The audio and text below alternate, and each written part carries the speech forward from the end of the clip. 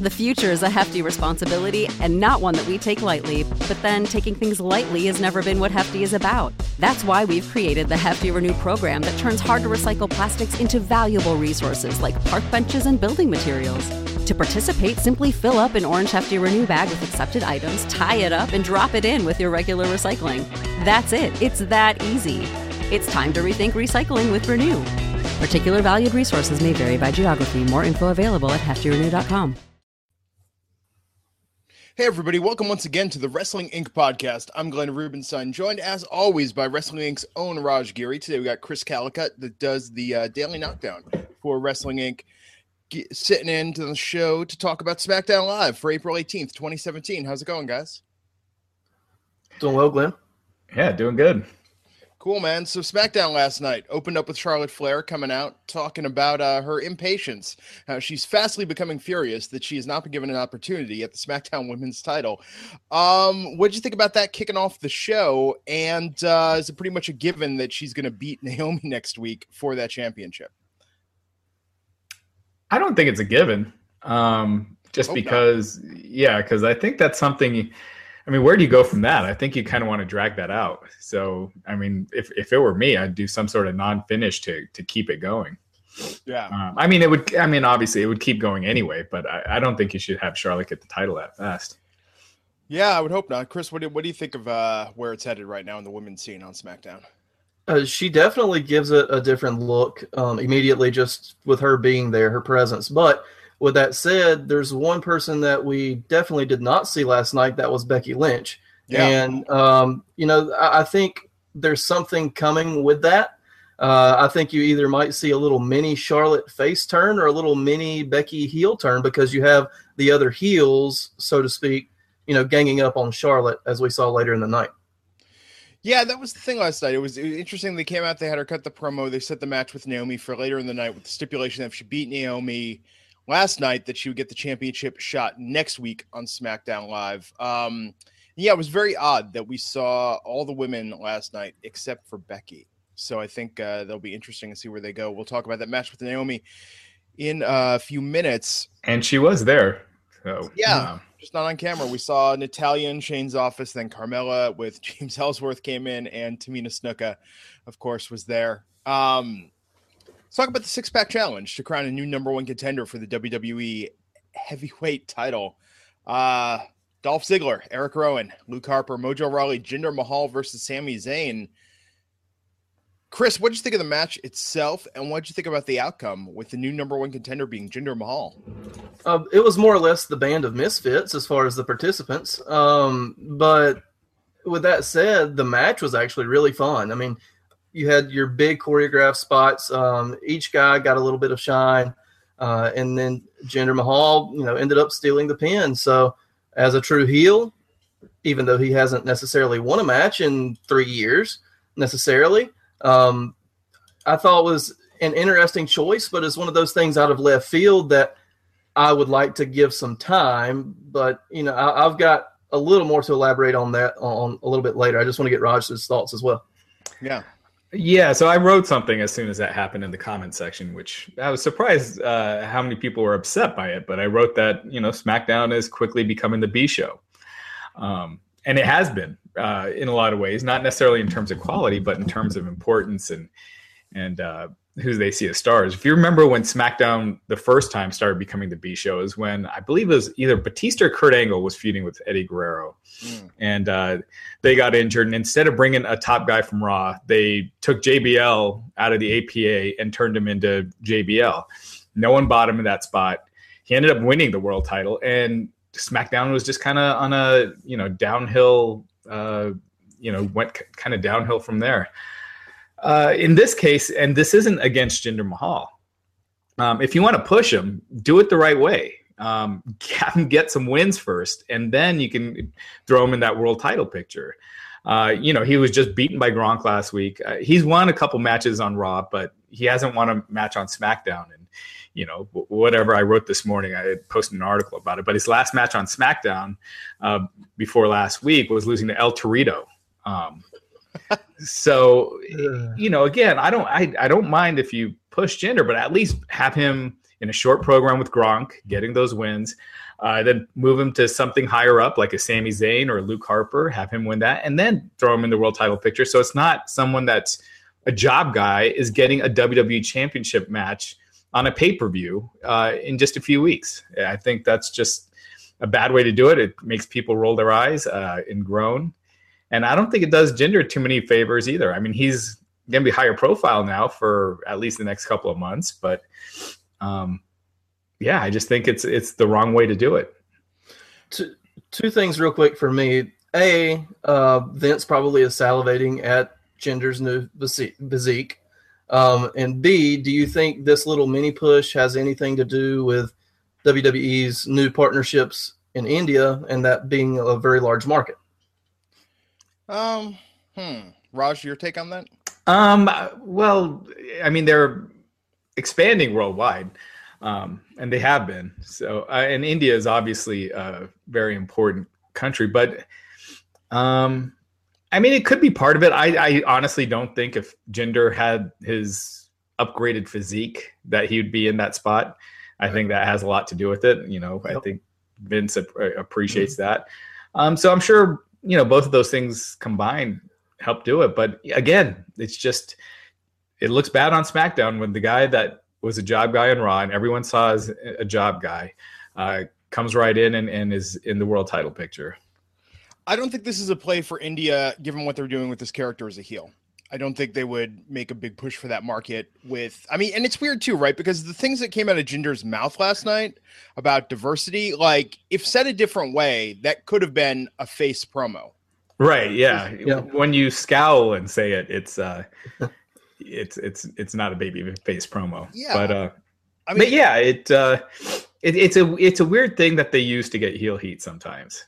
Yeah, it was very strange. I mean, my comment on Twitter was, you know, I'm sure with Jinder's character, the WWE will continue to treat this with nuance, and subtlety as we build towards this unicorn. And he said on Talking Smack that he wants to become the quote new American dream.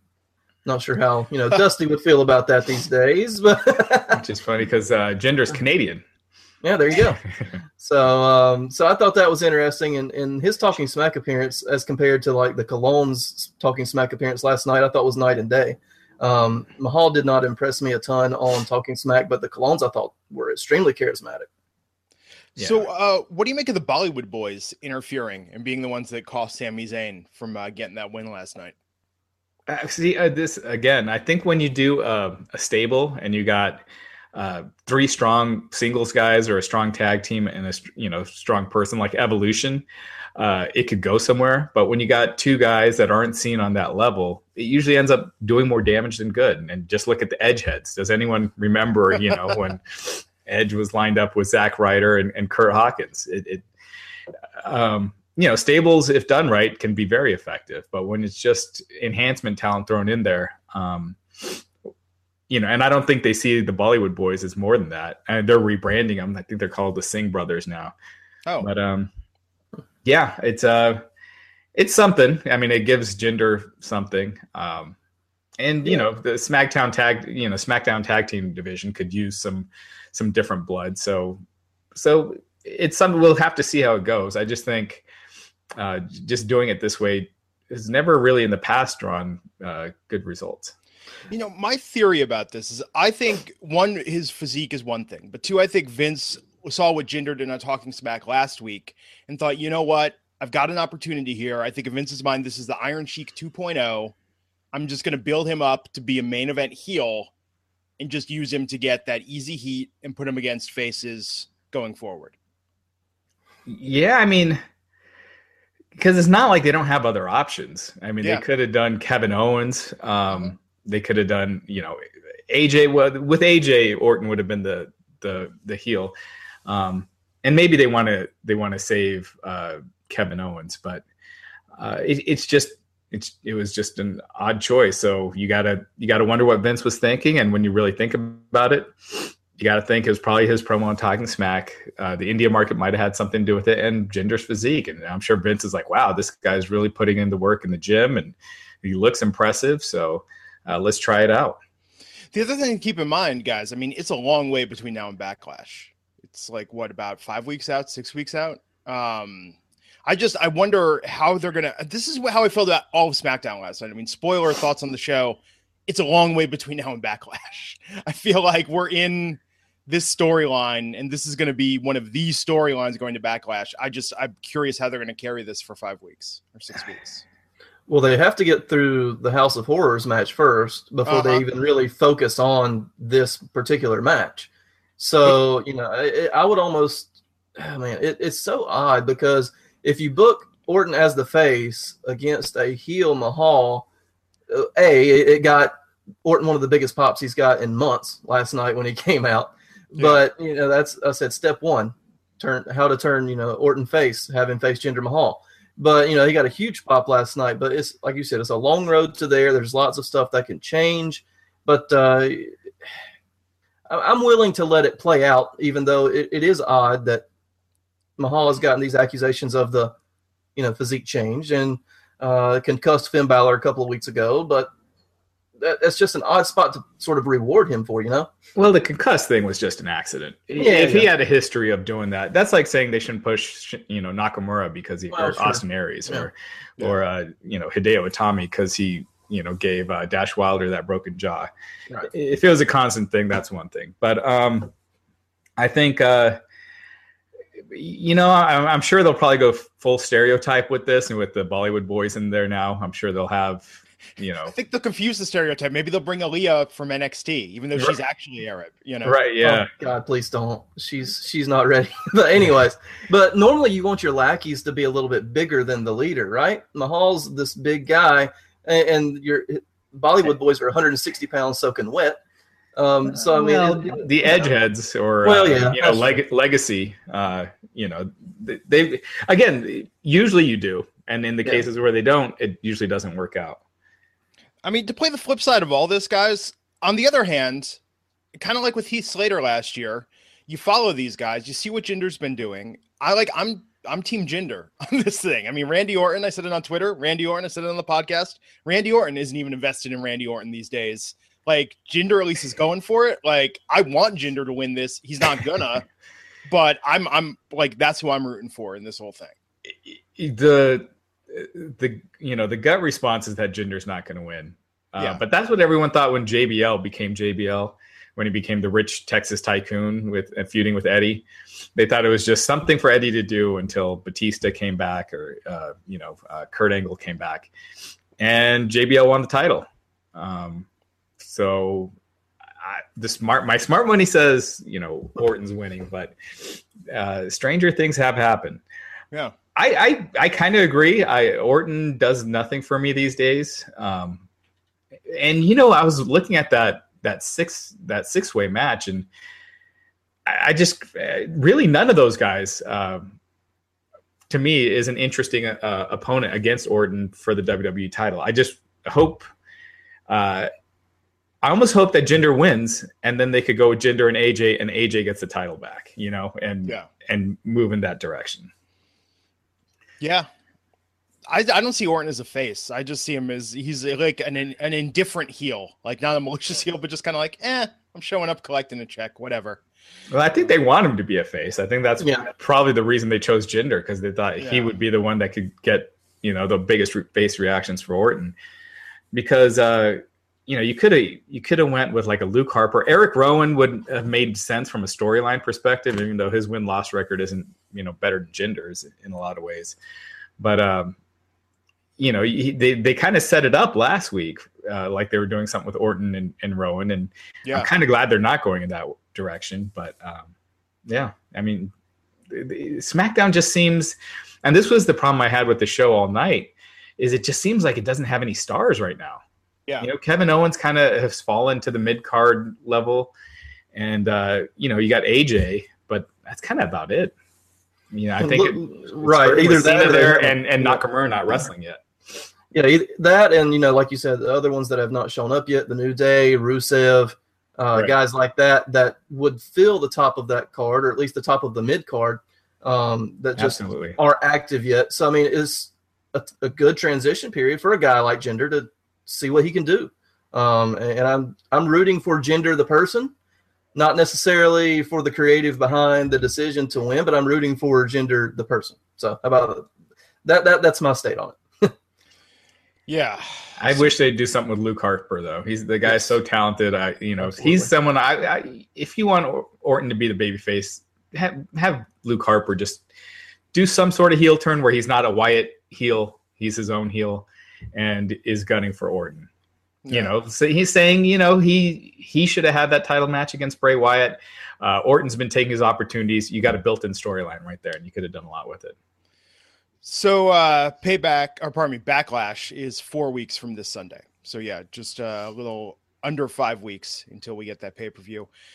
Man, they got to do something. I don't want to start busting out that prediction of lowest buy rate, lowest watched pay-per-view of the year. But so far, I think it'll be true for where we are so far. Yeah. I mean, I'm sure I wonder if they'll hold off Nakamura until the pay-per-view. Dolph teased that on Talking Smack last week, didn't he? About the idea that you're not going to see him in the ring together, actually going at it. Oh, I might have missed that, but I mean, they've done dark matches 3 weeks in a row. Mm-hmm. It seems like enough of a build that you don't want to just do it on an episode of SmackDown. So if you did do that, I'd almost think Nakamura versus Ziggler would kind of be the main event match in a sense. It probably wouldn't go last, but it would be the most anticipated match on that show. Yeah. Sure. It's going to be a weird pay-per-view. And AJ versus Owens, that could be awesome. That's a good match. Yeah.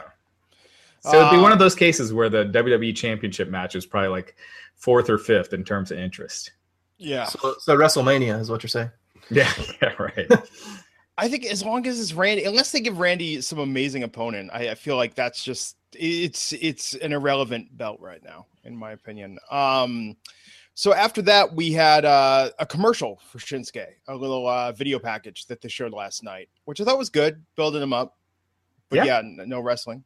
I mean, this is what I said before, like with a lot of these guys from NXT, build them up before throwing them out there just to get fans familiar with them that don't watch NXT, which is a good chunk of the audience.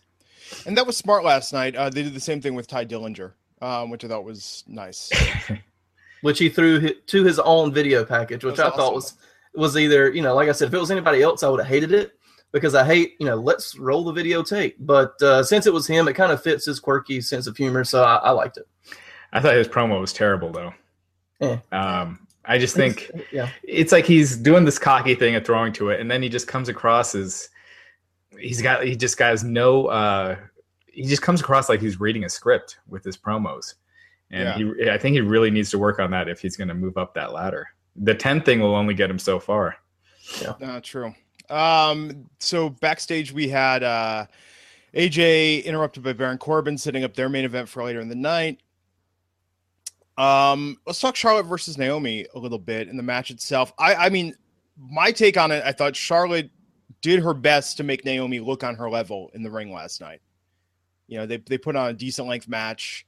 Yeah, I think that's the thing. I think, Raj, that's what I was saying earlier, why I think it's given Charlotte's going to win is just because it's like you look at her level as a performer, and Naomi's been doing this a long time, and Naomi is solid, but she's not as gifted as Charlotte is. No, she's not. But again, it's not necessarily about who's the most gifted. It's about the chase, just kind of doing more of a build as opposed to her getting it right off the bat. Yeah. In WWE math, Charlotte got the win last week, so but we'll see. I mean, I could see them going with Charlotte as well. I just think that I just think Naomi. I mean, because they could go with Charlotte and Becky later, but I just think it's just too fast to do Charlotte and Naomi that quick. I thought it was too fast for them to have a non-title match as well. I thought they would wait a little bit, give Charlotte somebody else, and then build to Charlotte and Naomi like at SummerSlam. I know that's farther down the line, but it seems like their most over babyface is Naomi, right? Most over heel is Charlotte. Yeah, I was almost hoping that they would give Charlotte a few layers before she got to the title picture. Like if she would have came out there and faced Tamina, who's big and athletic, because they sort of confused the two, or Shane did when announcing and trolling them on the Superstar Shakeup last week or a couple weeks ago, whatever. But I would have liked to have seen Charlotte take on Tamina. It's a big athletic person. Move on up to that next spot. Let her run through the division if you have to. But I thought, why are you going to pin your champion right away? Right away. I mean, that's typical WWE stuff, but it just sort of, here you are, here's your shot. You could have beaten somebody else to get that same shot, though. You know, I want to ask Matt Morgan about this. How does Tamina feel watching what they're doing with Nia Jax? And Tamina's like, hey, guys, I'm version 1.0 right here, and I can actually wrestle. Not a dangerous worker, better ring gear. I mean, I don't know. I think Tamina could be. But like, Nia Jax is a new face, though. There's that. Tamina's been around so long that I don't think you could, that same push with Nia, and we'll have to see how long the thing with Nia lasts, because I don't know if the plan had changed, but it definitely seemed like they were building to Bayley and Nia at Payback, and then it got switched to Alexa. I think Tamina could be absolutely a better version of that now that she's back and on SmackDown. Just like the hard hitting bruiser, female wrestler. Sure. And she can perform. So yeah, it was weird last night backstage to have them all sort of standing there, and then James Ellsworth, and it was just like, here's the angry, upset women's division. I mean, props to the guy though, man. Again, he's having an amazing year. But yeah, man, Becky was sorely missed last night. I thought the match was okay. Maybe Becky will interfere next week. Maybe that's how we delay this all. Yeah, I just think you could have done the slow build and just had Charlotte say she, with that group of women there, and just be like, hey, I'll take any of you on. And I want Naomi. Shane says, no, you can't have Naomi yet. You just got here. You got to prove yourself over again. And she faces, like you said, Tamina or, Carmella, someone. So looking right now, Raj, this rarely happens. There's an error on the Wrestling Inc. site, because it was not the Shining Stars versus American Alpha last night. It was Primo and Epico against American Alpha. The Shining Stars, nowhere to be mentioned as a moniker. To be fair, they didn't get a ring introduction, so they were never introduced as the Colognes. So talk a little bit about, for those that don't know, what they're doing with this slight repackaging. Chris, why don't you go ahead and take this? Yeah, absolutely. They're no longer Puerto Rican timeshare salesmen, which I've got to figure out what to do with mine, unfortunately. But with that said, they've kind of just gone back to their wrestling family heritage. They're just sort of good wrestlers with a heel persona, which they have been for 10, 15 years now. Yeah. This is their fourth different repackage, and I almost think it's probably the last test, so to speak, before the Future Endeavored season hits. But I like the idea that they came back. They were just themselves, and they were just kind of, just regular old bad guys that can work a good quality match with anybody you put them out there with. Yeah. And they were really putting them over with their heritage last night. I thought that was really interesting. The Colognes are good. They're good workers, they're good in the ring. So I think dropping the Shining Stars gimmick automatically gives them something. I'd like to see them have some sort of character, though, as opposed to just two bland guys with, who's with a family dynasty. And who knows, maybe they'll build to that. But I thought, it's sad to see American Alpha fallen this low. Think about a month ago, Raj, if I would have told you guys a month from now, the Shining Stars are going to go over SmackDown and beat American Alpha, and Jinder Mahal is going to become the number one contender for the World Heavyweight title. Like you and Matt Morgan would have laughed yourself right off the podcast if I would have said that a month ago. I mean, it's very weird that the Raw jobbers have. Right, that's exactly what I was going to say, because the low card from Raw are now the low card. They weren't even on the card. Bottom. Well, touche. The main event duty. Yeah, exactly. So they've been pushed just a smidgen more than they have been for the past several years. Yeah. So yeah. So, man. Yeah, we're living in the Twilight Zone. I mean, so who knows what they're going to do with it? To Chris's point, when you were off, Raj, is that if this doesn't work, that this might be Future Endeavor time for them, given that this would be, another push, and if it doesn't catch on. But yeah, I mean, they're putting them over pretty hard last night, so who knows? And that win, I mean, American Alpha's just got to be shaking their head wondering, because I wouldn't have thought they were destined for this slot getting called up to the main roster. Well, if you're gonna do a if that's their feud for now, then it does make sense to have the Colognes win right off the bat because everyone's expecting American Alpha to win. Yeah. So it does make sense in that realm, but it is unfortunate how far they've fallen. But hopefully they can get their steam back. And really, they never got them over to the point to where they were the huge baby faces that it would have meant a lot for the Colognes to beat them, because they sort of booked themselves in a corner as these cocky guys instead of just the white meat baby faces that they could have been. And they never really got completely over with the crowd, I didn't think, even on their initial push. No, absolutely. You mean American Alpha? Yeah, correct. Yeah, absolutely. I think people that don't follow NXT don't see this as a big fall for American Alpha at all. They see these guys that are good wrestlers that just kind of bland in a way. Yep. I'm trying to think, but for certainly the time I've watched NXT, I think the coming together of American Alpha and NXT is one of the longest stories they've ever told. And it was hilarious. It was great.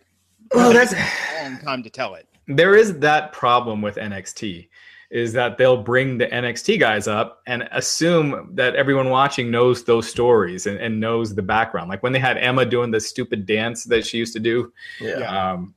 Like to people that don't know what NXT is, they're like, what is this girl doing? What, is that supposed to be a thing? Is that supposed to be cool?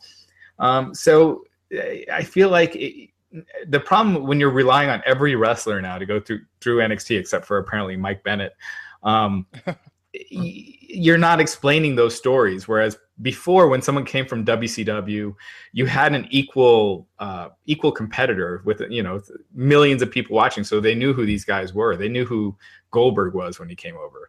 Yeah. But with these guys from NXT, they don't have that same luxury. So I feel like you need to explain it more. Yeah. Yeah, I think that's been the problem. It's just what do they do with them now? So to that end, with Ty last night, we talked about he did throw to his own package. I think it's smart with Ty. See, with Ty, there's not as much of a story to tell. I think there's actually a real interesting real life story to tell, given his time and investment and involvement in WWE in various facets of developmental.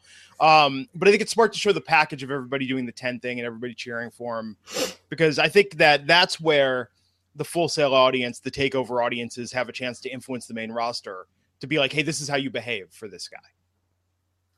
Yeah, I mean, it was good conditioning, and that's sort of what you have to do. And even with the Nakamura video package, they showed everybody singing his theme song. And the first couple of weeks, they've been blessed with hot crowds to where they were chanting his theme song. So I think you sort of need to do that conditioning with the more casual audiences for these guys. Yeah. So we'll see how that turns out. Let's talk about the Face of America Open Challenge last night. Gary Gandy, local jobber, versus Kevin Owens. Man, Gandy almost messed up that pop-up powerbomb badly. Yeah. Badly. You have Kevin, someone brought this up in the chat, but Kevin Owens is doing an anti-American thing. Jinder Mahal is kind of doing the same thing. I mean, these are such 80s gimmicks. They just seem so outdated to me. And I just think Kevin Owens is just so way above that. He doesn't need to resort to, Iron Sheik, Nikolai Volkov ways to get heat. He's way beyond that. So, and he was talking French, dude, man, what a way to just insult the crowd. Right. Yeah. So, I don't know. We'll see. I mean, crowds are booing him more than they used to, but I felt like the Jericho feud did that anyway, because Owens was kind of getting cheered before turning on Jericho and was booed after that. But we'll see. I think whenever you see the anti-American stuff, it just comes across as a B gimmick, not a main event top superstar gimmick, and it hasn't been really since. Rusev kind of pulled it off, but before that, it's been really since Bret Hart. Yeah, you would never be able to tell who's running WWE right now by the anti-American storylines. Right. Maybe Vince is getting dementia, and he's just like, man, Bret Hart's put on a few pounds. Who cares? Set him out there, have him insult America. It'll all be good. Oh man. Yeah, I don't know. And that could have been cool though last night doing the job thing. I mean, we've seen that actually when it comes to using local enhancement talent, that's actually been a bright spot in the last year of the WWE. I just thought last night that guy wasn't memorable and the segment was nothing. I mean, they didn't do anything with it. Yeah, I like the slow build that to sort of establish Owens as the, I guess, mid-card mainstay. Oh, so I know. he's the Universal Champion, for Christ's sakes. I know, but if you want him to be that secondary level guy, he is. And on SmackDown, which really puts him like at the 4th level in the company, you know? But if you do it with a slow build and you reestablish him as this dominant force with the jobbers and everything, I think it ends up benefiting him, and it gives him something to do, if nothing else. Yeah. While he's waiting for Styles or whatever. So, I think that's okay until he gets through this Jericho feud. Yeah. Yeah, you can tell it's odd that with Owens and Jericho, they're bothering with that stipulation where the winner comes to SmackDown, where they're not even trying it with the Wyatt and Orton match. They haven't said once that if Wyatt wins, he's coming over, which they could, but they're not even bothering. I mean, they're just totally pretty much giving it away that Orton's winning and he's going on to Jinder Mahal. No.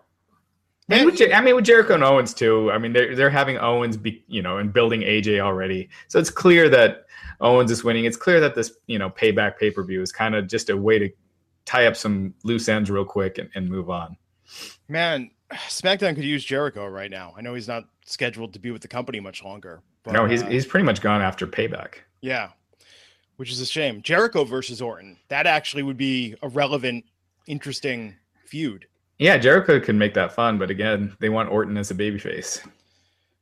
So crazy. So speaking of Chris Jericho, let's take a moment, thank the sponsor of this episode, DDPY, DDP Yoga. You've heard us talk about it before. Chris Jericho used it to get in what he describes as the best shape of his life. You've seen what it's done for AJ Styles, Mick Foley, Goldust, Scott Hall, Jake the Snake, tons of other WWE superstars, and regular wrestling fans just like you who've gotten their health and life back on track using DDPY.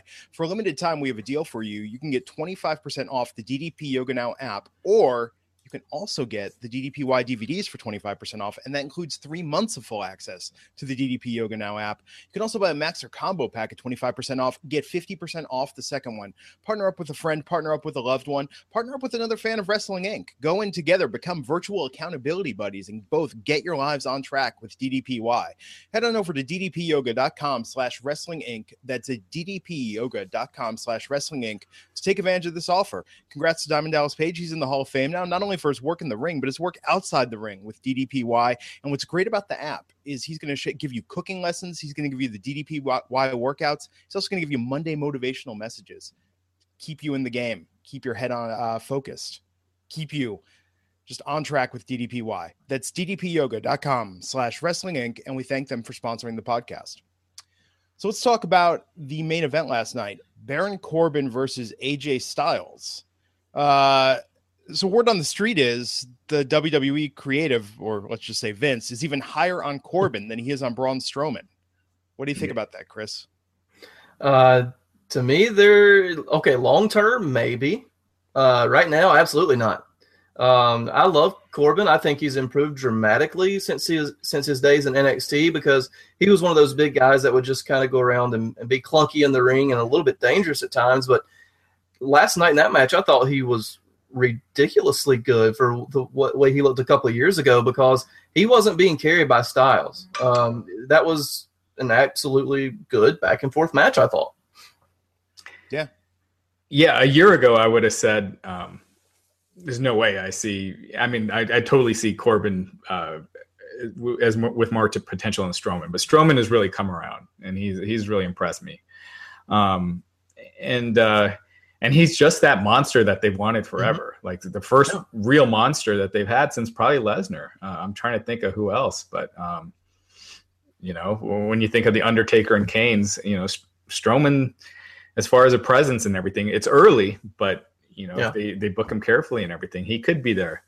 Corbin, I thought last night was his best match on the main roster since he's been back. I mean, since he's been on. I thought he looked really good. I couldn't tell how much of it was Styles, but Corbin did have a really good match with Dean Ambrose a couple of weeks ago. Not the WrestleMania one, but the one on SmackDown. Right. So it could be just Corbin's really turned a corner. Is if he can find his if he can fix his promos to where it doesn't sound like he's reading all the time, and just reciting lines, and where it feels like it's coming from him as opposed to some scripted verbiage, then he could be something. And so I could see why WWE is high on him. Yeah.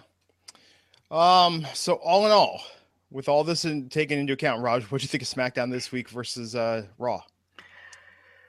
Hey, I don't know. It's kind of one of the. It's a weird thing because I was shaking my head during most of the show. I really liked AJ and Corbin. I thought that was a really good match. But I wasn't bored during the show at all. It wasn't like I didn't find the show not entertaining. I was just questioning mostly the gender thing. But so I thought it was decent. I'd say a C+. I thought Raw was better this week for sure. Chris? Yeah, it's one of those rare occasions to where normally SmackDown gets a resounding thumbs up on the poll after the show. This time it was almost 50-50. And I think most of that was because of the gender thing. But he is now the number one congender. I missed that one last night on Twitter. I missed it so bad. Darn it. No, I thought Raw was better overall. But like Raj said, I wasn't bored. I had to be kept on my toes. I thought Gary Gandy was going to be the new U.S. champion there for a minute. But with the rate things were going. But no, I thought it was a fun show. It had some good highlights, and then it had some questionable decision-making skills. But with that, I kind of want to be patient. I don't want to be this Monday morning quarterback or Wednesday morning in this case, but I want to let everything play out.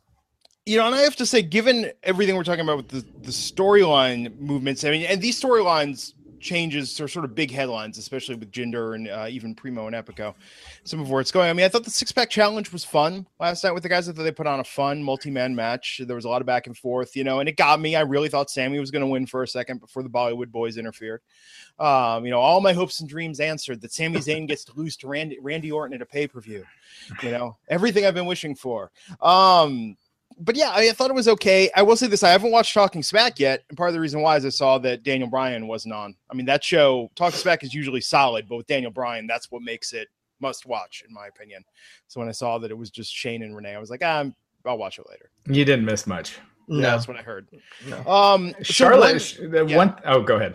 I was going to say, one note that's interesting about Backlash. I just looked this up. Backlash is in Chicago this year, which makes me think, curious where that crowd is going to lie. Jinder, they might see Jinder as a vessel for some of their, frustrations with the WWE. They might need to throw that match on the pre-show. Yeah. Oh, man. I mean, that's going to be. We'll see. We'll see how they build it over the next few weeks. But I don't see the crowd being too hot for that one. I could definitely see them turning on the match quick. I can see them turning on the pay-per-view quick. Which is so weird. Like, I just go to this thing because I'm really upset. They really should put AJ and Kevin Owens at last. I don't know if they will, but that has the potential to tear the house down. That's something the Smarks will love. I think they should do that. So what were we gonna say? Charlotte last night on Talking Smack?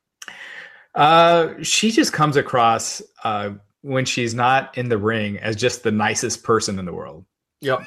It's so funny. I was like, oh my goodness, just say something mean. Yeah. She's just like, even in photos when she doesn't have her makeup and that scowl on that she puts on for TV, she's just, a sweetheart. So I think she needs to get used to the Talking Smack format where she's still a little more in character, because she came across as a really sweet, likable person. As a heel, it does seem very forced. And even I could see sometimes there was one time with some opponent.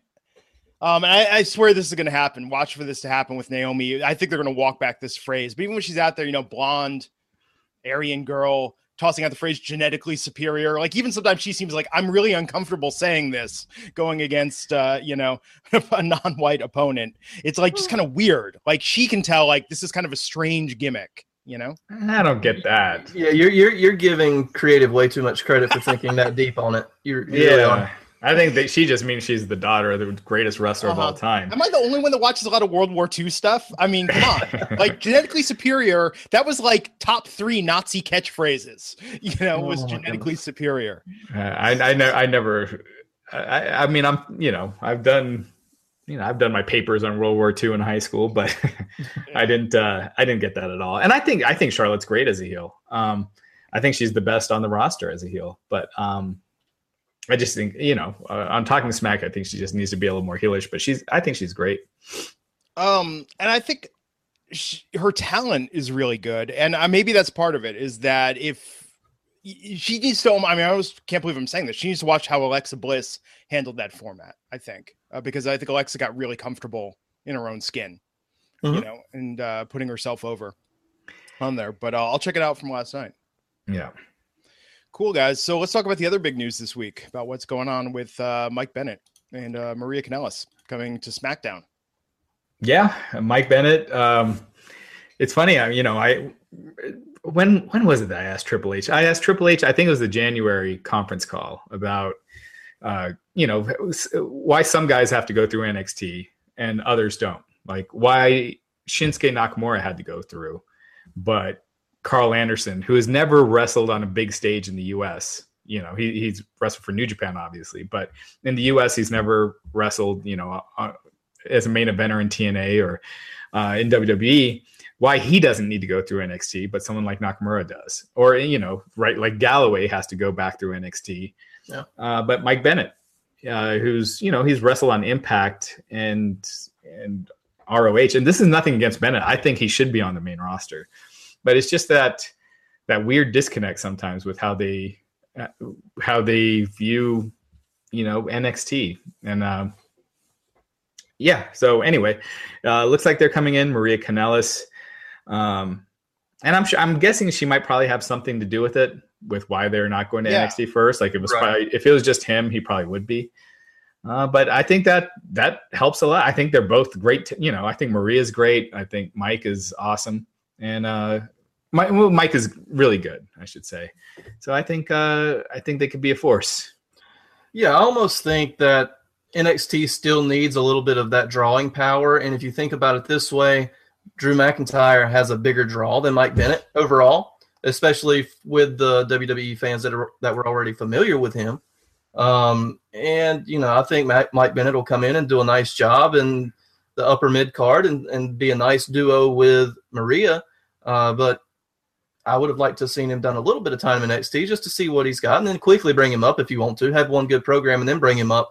But I think NXT does that on purpose, no matter what Triple H says, because I think he sort of no-showed your answer a little bit to your question on the conference call, if I remember correctly. But with him brushing that off, I still think NXT needs that draw, and McIntyre's just a bigger draw, and Nakamura's a bigger draw. No, what Triple H said, his answer to me was that everyone's going to have to go through NXT right now, pretty much, like going forward. So it's a little bit of a change there, but I think Maria has something to do with it. Although it's funny, in all this programming in the last year and a half about the women's revolution in wrestling, she never gets brought up. They sort of skip over a lot of her era, but I don't feel like I've seen her in a lot of the recaps, the highlight packages, the stuff they've talked about, even with the Divas division. But the WWE was fairly high on her for a time. I remember, she was even the one they sent to the Celebrity Apprentice back in like 2010. So she did a lot of stuff for the company. I think it'll be interesting to see what prominence she has now returning. Yeah, I don't know I think she'll give depth to that division if they let her wrestle, but if they just let her be just the manager of Bennett, I think that's probably a better role for her right now, especially if Lana is splitting from Rusev if they go to SmackDown. Yeah, so we did mention that, but we had that second Lana promo last night. Good angle with all the dancing. I think that'll really resonate with SmackDown's target demo. She is a professional dancer. So. I know, she was in Pitch Perfect and Pitch Perfect 2. Did she dance in those? She was one of the singing group girls. She was like in the background. Yeah, it'll be interesting to see how they implement that in her gimmick, if they do. Man, does she do something like Naomi, where she does this dance on the way to the ring?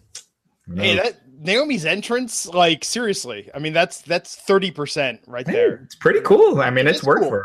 Yeah. It's absolutely cool. That's one of those things, man. It's like that's the opportunity. I mean, so much talent just wastes when just walking out there. I'm not saying everyone should dance to the ring, but I'm saying that you could tell Naomi put some effort into her entrance, and that's what I think got her back on people's radar. Yeah. So yeah, we'll see what happens. So they're in negotiations still currently. It's not a done deal yet. I think it's a done deal. Oh, wow. Yeah. Well, maybe before Backlash. Maybe. Who knows? No. What's the other big news this week? Raj, let's talk about the Roman Reigns' brother passing away. Yeah, really sad. Matt Anoa'i, people remember him as Rosie in WWE. Passed away. I don't think it's clear, what's happened yet. It probably won't be for a while. It's the son of Sika, Roman Reigns' younger brother. And it's just sad news. The Umaga was his cousin, right? Yeah, I believe so. Yeah, and so I mean, they made up 3-minute warning. They were a dominant force for a while, and had a memorable run, and and then he had a not so memorable. He had a fun comical run with Hurricane Helms, where he was the superhero in training. But yeah, he was only 47.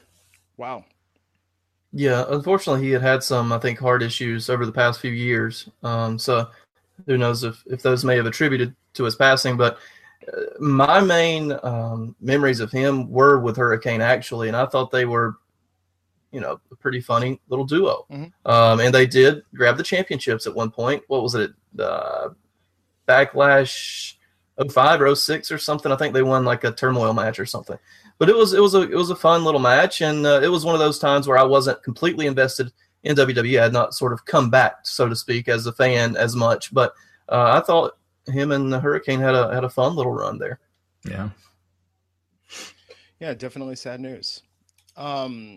What else is any other top stories we should cover? I know we want to take some questions from the audience, so please get those in the chat room live on YouTube right now. Use the hashtag AskWrestlingInc. Yeah, a lot of people are asking about Adam Cole. Oh, his contract's coming up at the end of this month. So, everyone thinks he's going to NXT, and, they do have the takeover now in May in Chicago. So that seems like that'd be the time to do it. Yep. Absolutely. I could easily see him being a top guy there. Mm-hmm. For sure. Yeah. Oh, all right, guys, use the @Wrestling Inc. or the hashtag Wrestling Inc. Someone's asking about Matt Hardy is going to be broken soon. That's what Dave Meltzer had said on the Wrestling Observer. Yeah, I guess so. I mean, if I'm sure if they can work on an agreement with Impact, I mean, why wouldn't Impact? Because I understand if Impact was running neck and neck with WWE, you don't want to give your competition something that you feel like you own. WWE would never let Undertaker go to WCW as the Undertaker. But when they are doing, a fraction of the viewers that WWE is, and if they could get a nice chunk of money, for it, then yeah, I think that makes all the sense in the world to go that route. I don't know. Maybe they want to save that gimmick. Maybe we'll see broken Matt Morgan showing up on Impact. Man. But the sort of lightly refurbished Matt Hardy right now, because even in his promo the other night, he changed his phrasing to the broken character on these just couple of words, just a couple of subtle words. Very noticeable. So, exactly. So I think that they're going to continue with that. And then if they lose the tag team titles or something, that's when he re-breaks or something of that nature, So it'll be interesting. I think it will get over because I think there's enough Impact Wrestling fans that are still WWE fans. And it's something easy to chant and go with. So I think it'll still get over even the second time around. Yeah, he's kind of been going back and forth, tweeting, changing his Twitter handles, from Mattitude to version 1 to broken. So I think it's clear he's got a storyline in his mind where he's almost cured, but he's still a little broken, and some of the mannerisms pop out. So yeah, I think if they can get it, I think that would help Matt be a main event guy, because the Hardys as a tag team, I think there's a limited shelf life. Yeah, I don't know though. When you have something like that that's a modern classic storyline, would you really want to do a second run of that with WWE Creative? They would. Yeah, they have a ton of money to make from it. They haven't made any money off of it. I mean, they could make a ton off of like broken merch if done right. And I'm sure Bray Wyatt has a big hand in his own promo, so I'm sure they'd let Matt not have free reign or anything, but definitely have his fingerprints on it. Actually, that makes me really sad if Bray Wyatt has a big hand in his own promos, because then it's like someone should go to him and be like, dude, what in the hell are you talking about? You've been spouting this nonsense for 5 years. Change it up a little. What was that thing Wrestling with Shadows? Bret Hart backstage with a book of quotes, and he would just pick like 3 quotes and string them together. 3 like famous quotes, and that's how he would do his promos. Like I feel with Bray, he's just got like a random nonsense generator at this point, you know? Yeah, it's just souls and heavens and words. And they used the same nonsense generator to book SmackDown last night, I think, as well. Someone's asking, how long do you think Drew McIntyre stays in NXT before coming back to the main roster? Sadly, if he gets over big, then it'll probably be a while. Because, whenever you get like a Nakamura or Finn Balor, someone that moves the needle, Kevin Owens is really the one exception. But, when you got someone that moves the needle, that's good for NXT attendance, they keep him longer. If he's not so hot, then, probably by next year. It's still a long time, but he's an odd one because he was on the main roster for a long time. So, and if you look at his first match back against Oney Lorcan, who's not super small guy, the McIntyre towered over him, and he just has a different look and feel than most guys in NXT do right now. So I think he might be there for a while and be the main attraction. Yeah. Someone's asking if the WWE network starts showing indie promotions on the network. If WWE starts showing indie promotions on the network, do you think they'll have multiple subscription tiers? That was their idea for a while. I think I just don't know how much of a demand there is, because you don't hear anything about FloSlam right now, they tried doing that. So we'll see. The thing I've heard in the past is Vince really likes the simplicity of the one tier $9.99 thing, but he does go back and forth. We'll see. I don't see them adding more tiers anytime soon, but that's just my hunch. That's just a guess. Yeah, especially because what are they at now? 2 million subscribers. But that includes the trials after WrestleMania. Like they're almost at 2 million. Yeah, almost at 2 million, and that number is sure to go down by the next conference call. Yeah, by Q2. Someone's asking, do you think having Andrews and Gallows help Finn is the only credible way that he beats Lesnar? I could see that. I mean, if you're going to turn him heel, I don't think they're going with Lesnar and Finn anytime soon. Someone's asking about the main event of SummerSlam. It looks like what they're doing is Reigns versus Strowman, and then going to Lesnar versus Strowman before SummerSlam, and then probably back to Reigns versus Strowman, at SummerSlam. So you have Strowman beat him now and Reigns beat him down the road. Do you think that Strowman gets his win back at Payback? Yeah, I think Strowman wins this one, especially since they're building for Lesnar versus Strowman. They got Roman Reigns doing the injury thing, so he could just play that up, and have Strowman work the shoulder the whole match.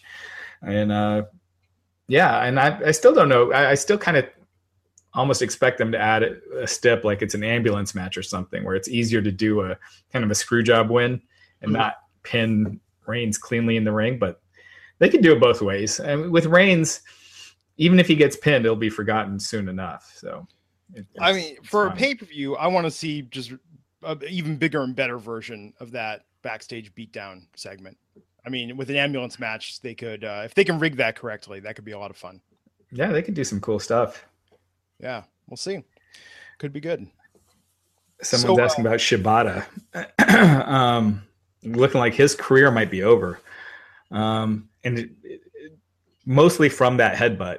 So Yeah, I mean, we just it sounds like his career might be done, but it's not official by any means. I hope he's back. He's so talented. He just seemed like he was starting to gain some steam, but we'll have to see. I mean, but man, don't do those headbutts. That was, did you guys see that? No. Yeah, I saw just the little GIF of it, but I mean, it looked bad. But isn't that kind of one of his trademark moves, though? And he just sort of used it, got hit badly this time, or? Yeah, I think he put a little extra stank on it, but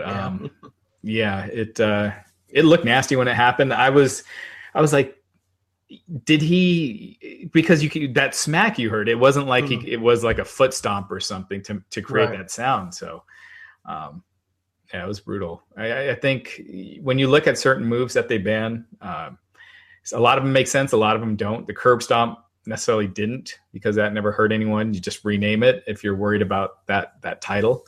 But yeah, the headbutt, like, Gallagher uses that sometimes too. Yeah, Gallagher, and Tozawa does a diving headbutt to the outside.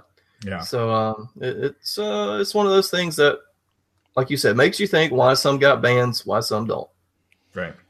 Oh, missed the curb stomp. That's such a good move. It's a cool move.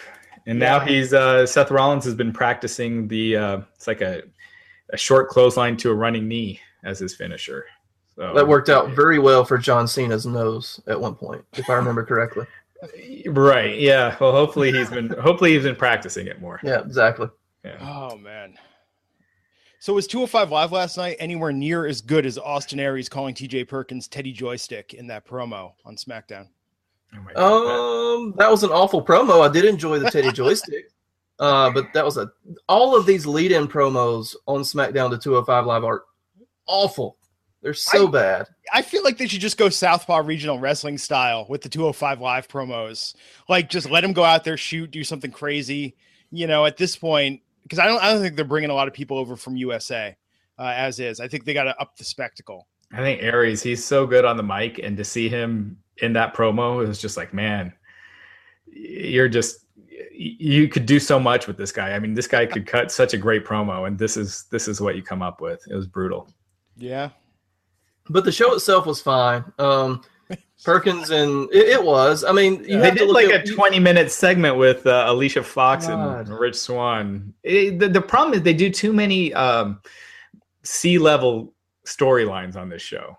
Right. It's all campy comedy as opposed to, and to their credit, the one good one is Neville and Aries, because that's the one that's more serious. But everything else is just campy, and it's hard to take. It's hard to take anything seriously. Senator Drew Gulak, who wants to prevent high flying on 205 Live. Oh, did they really do that? He has a sign that says "No Fly Zone," and he interrupted Mustafa Ali's match where he was about to do his 450, and caused him to lose due to the distraction, because wrestlers' weaknesses are distractions from the ramp, as we all know.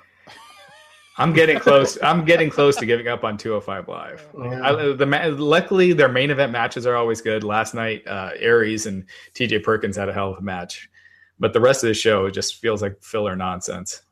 Well, see, when I'm in Fresno in 2 weeks for SmackDown, I'll get some video of how much of the crowd is staying when 205 Live starts. Perfect. Yeah, we'll see how that goes. Also, I got to remind myself, film JBL's entrance just to see the crowd response during it. I think it seems like that's dying down a little bit. Yep. Yeah. And two guys, I was in NXT Concord, the last event for Nakamura Revival, and Dillinger. I've got a ton of videos up on that article, which I'm sure you can find on the NXT section of the site too. Cool. Any other questions before we take this home? No, I think there's more, but I think we've gone on a while, so let's go ahead and wrap up. Cool, man. So this has been the Wrestling Inc. podcast. Chris, you want to tell everyone what you're doing right now on our podcast feed every day?